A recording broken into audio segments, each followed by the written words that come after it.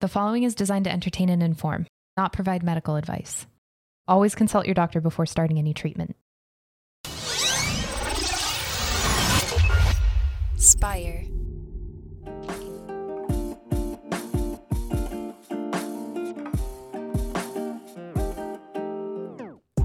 Welcome back to the Kidney Stone Diet Podcast, the show about reducing your kidney stone risk and living your best life.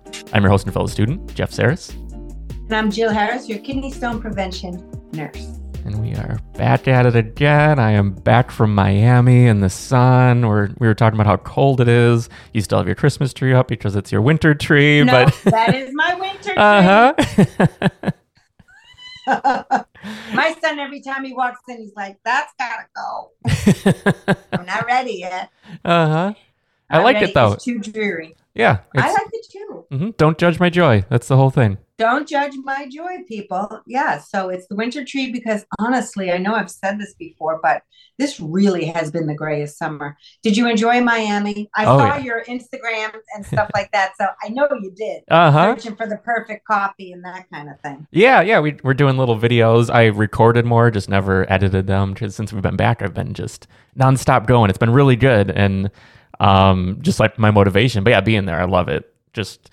Just in general, it's Miami Beach. It's South Beach, but not the like clubbing and drinking and all this stuff that like people think South Beach is. Like just being there and experiencing the great weather, but then also the great food and culture and all the things it's really nice. And we always love it. Look, I've been to South Beach many times, and yes, it is definitely all that. It is that if you decide to participate in that. Otherwise, it's filled with culture. It's a joyful place. You have the beach. It's colorful. It's vibrant. It's a cool place, and it's a great place to go in the winter when you live in Chicago like we do. So yeah. And affordable. Like everyone thinks it's expensive, but if you're getting an Airbnb around South Beach, it's not that much. Like obviously there's high-end hotels and resort kind of experiences, but if you just want to live there, it's very attainable. Which I always love because then I have a refrigerator. I can bring my special foods in there. So I like, of course, I'm going to say that because of what I do for a living, but it really suits my lifestyle. I am not going out to eat all the time. That doesn't work for me and all my medical conditions and, well, the diet in general. But, it's fun to be able to just have some kind of control over your food. So an Airbnb is and cheaper. An Airbnb is a wonderful, wonderful way to do it. Yeah, for sure. Yeah, I really like it. What do you say we dive right in? Should we dive into I'm ready. Today is a little different. Instead of doing a question, we were thinking that we would, instead of doing a call-in, which we will still do, and we'll have another one in the next episode, we were thinking we were going to go with more about the kidney stone diet versus a low oxalate diet. So is the kidney stone diet a low oxalate diet, and sort of start there. Jeff actually just brought this up. He's like, I've been thinking we should do one on this. And I'm like, it's friggin' excellent because I get annoyed. Nobody ever wants to see me annoyed. People will say all the time, I'm doing Jill's low oxalate diet. This is so much more than low oxalate. And anybody who's been around with us for a while has heard me say this. Oxalate is the least important thing. But somehow the kidney stone, once you take away spinach and almond products and eating the same really high oxalate foods over and over again without any calcium in your diet, which most people, until they have a kidney stone or bone disease, they're not doing anything about calcium, which is interesting too. And I won't go off too much on a tangent, but I will say this. Until somebody has something, like heart disease, like osteoporosis, like kidney stones. Until we get something, not a lot of medical professionals are saying, for example, like hypertension. If you don't have hypertension, you're not paying attention to salt. I can't tell you how many times people come to me and say, well, what the heck? I didn't have high blood pressure, so no one ever told me about paying attention to salt. And so much of kidney stone diseases, we don't know what we don't know until we get something. And then it's the Holy Grail moment where we're scrambling to get all our information. the reason I started off on this tangent is with the calcium part of the kidney stone diet. Nobody thinks about getting any calcium, nor has most doctors said anything to you about getting calcium until you get bone disease or a kidney stone. So that's super important. Overall, people just don't talk too much about diets unless it's some stupid fad diet that we want to lose weight. But really, we don't pay attention to how to eat. It's not like this is how to maintain good health. This is how, it's just until you get something or if you want to lose weight, we go down the rabbit hole of all kinds of crazy information. The kidney stone diet is much more than a low oxalate diet, much more. So I love that Jeff posed this idea. Kidney stone diet is about lowering added sugar and salt, eating moderate amounts of all meat protein, not just red meat. Meat is meat, and seafood and fish, moderate amounts. That means we don't do, doing paleo, you're eating a lot of meat because you've taken away carbs. Same thing with keto typically. So we want moderate amounts of meat. If you're vegan, of course, you don't have to do that. But for meat eaters, slow your roll on how much you're eating, moderate amounts. And there's great articles on kidneystonediet.com on how to figure that out. Getting enough calcium for men, that's 1,000 milligrams a day. For women who don't get their periods anymore, up to 1,200. For women that do get their periods, up to 1,000 a day through food and drink. And then drinking enough water, of course. That goes without being said. And I think that's it, right, Jeff? And then the oxalate part. So many people will just generically say, I'm doing Jill's low oxalate diet. No, you're not. You're doing the kidney stone diet, okay? And that's all of it. Once people lower their oxalate, which happens like this, you just stop overeating almond products and super high oxalate foods. And then you get your calcium. And then the real work is getting all those fluids in, lowering your salt, because you're going to be amazed. I can't tell you how many times a day people come to me. I look at their urine collection report and I will say, listen, Bippy, you're eating too much salt. Jill, I don't eat no salt, none at all. Well, the pee doesn't lie and the body doesn't make salt. So it came from the outside. Whether you know you were eating it or not is a totally different thing. And often when I'm educating patients, I will say, all right, okay, listen. Okay, are you by your fridge? Yes, I am, Jill. Okay, go get your whatever out of the fridge. You had this for breakfast, go get it out of the fridge. Turn it around, Buster Brown. Look at all the sodium. They look at oh, Jill, I had no idea. And I will say, because I'm annoying, that's for one portion. You just said you had 2 servings of it, so you better times 2 that sodium, right? So the problem is, we don't know where salt is. Same thing with added sugar. Look at all your condiments for salt and added sugar. Tons of it. Okay. So the hard part of the kidney stone diet is learning how to get calcium into it, lowering added sugar, lowering your sodium consumption each day, getting enough fluids, and then, eat a little less meat if you're overeating it, and then the oxalate.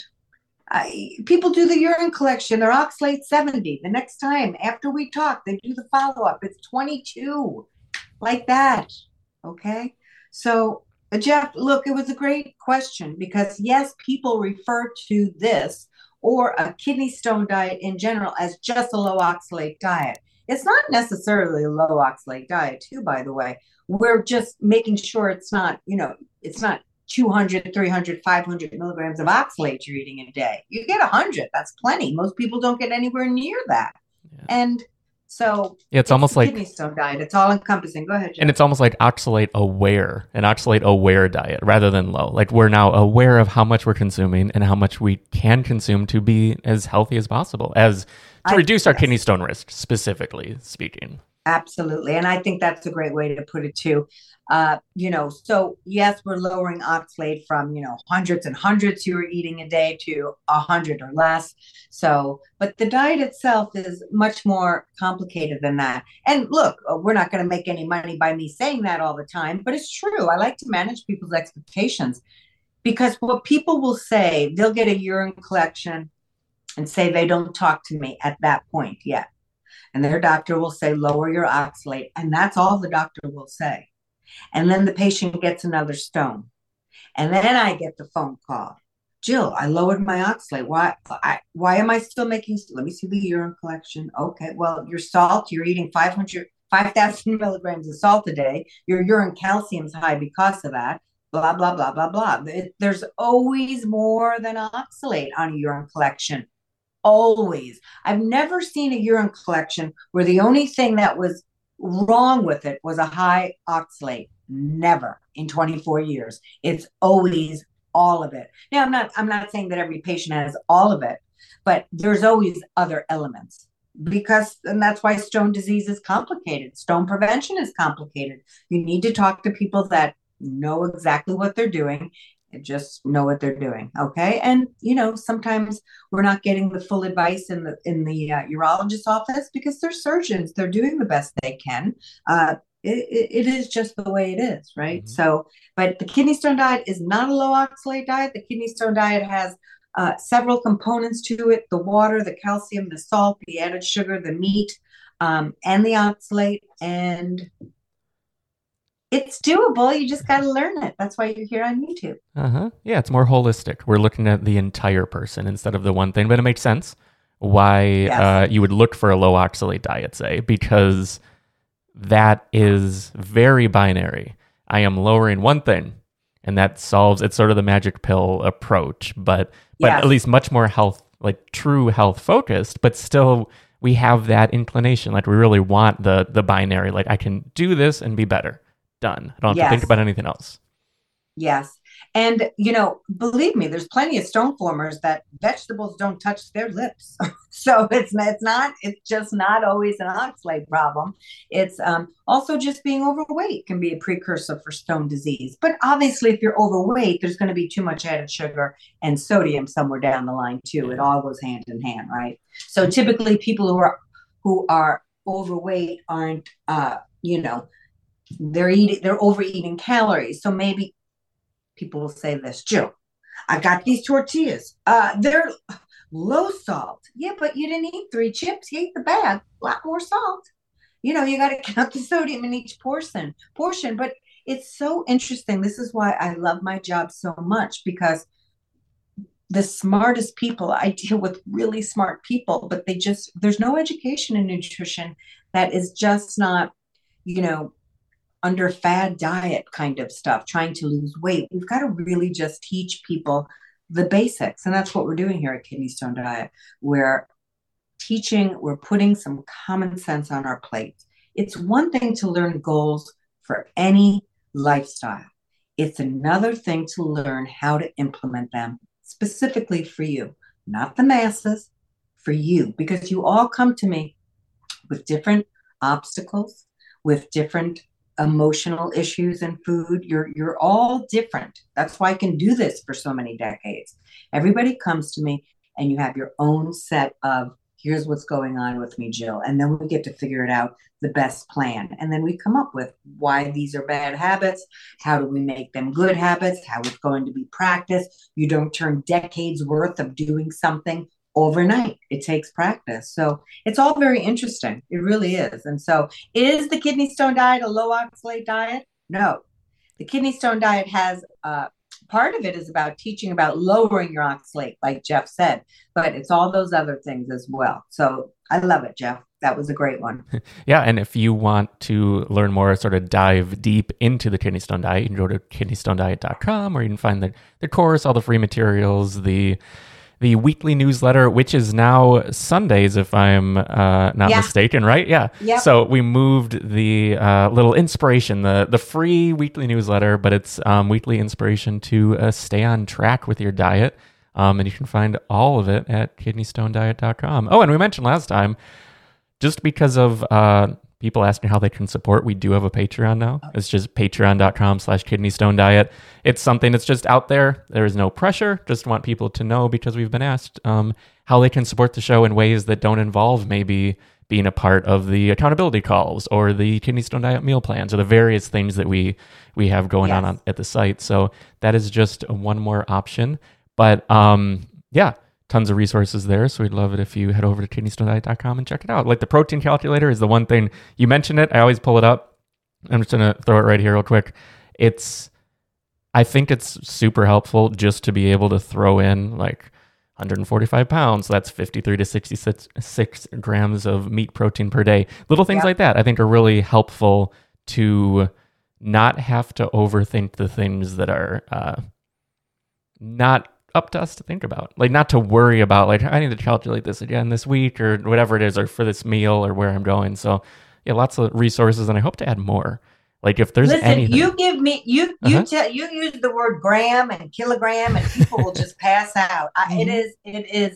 And there's always a mathematician that's, well, Jill, I know, you know. Okay. But 99% of people start fading out when you bring up grams and kilograms per pound and all. Most people do. So that Jeff made that calculator, and it's very helpful to people to understand how much meat is acceptable for you and your size, blah, blah, blah. But read the article too, because it explains several things. It's a good article. Yeah, so that's just kidneystonediet.com/protein. But yeah, if you're out there and you have a question, whether we've answered it before, you're just curious, the number again is 773-789-8763, and we would love to feature your voice on a future episode. But I think with that, we will wrap for this week. So I think this is a good one. I hope people can really connect those dots now and see that it's a little different than just a low oxalate diet. I think that will be very helpful. But yeah, we'll be back to a listener question next week. So thanks again for tuning in, and we'll see you next time. Well, thanks, Jeff, because this was yours today. Bye, guys.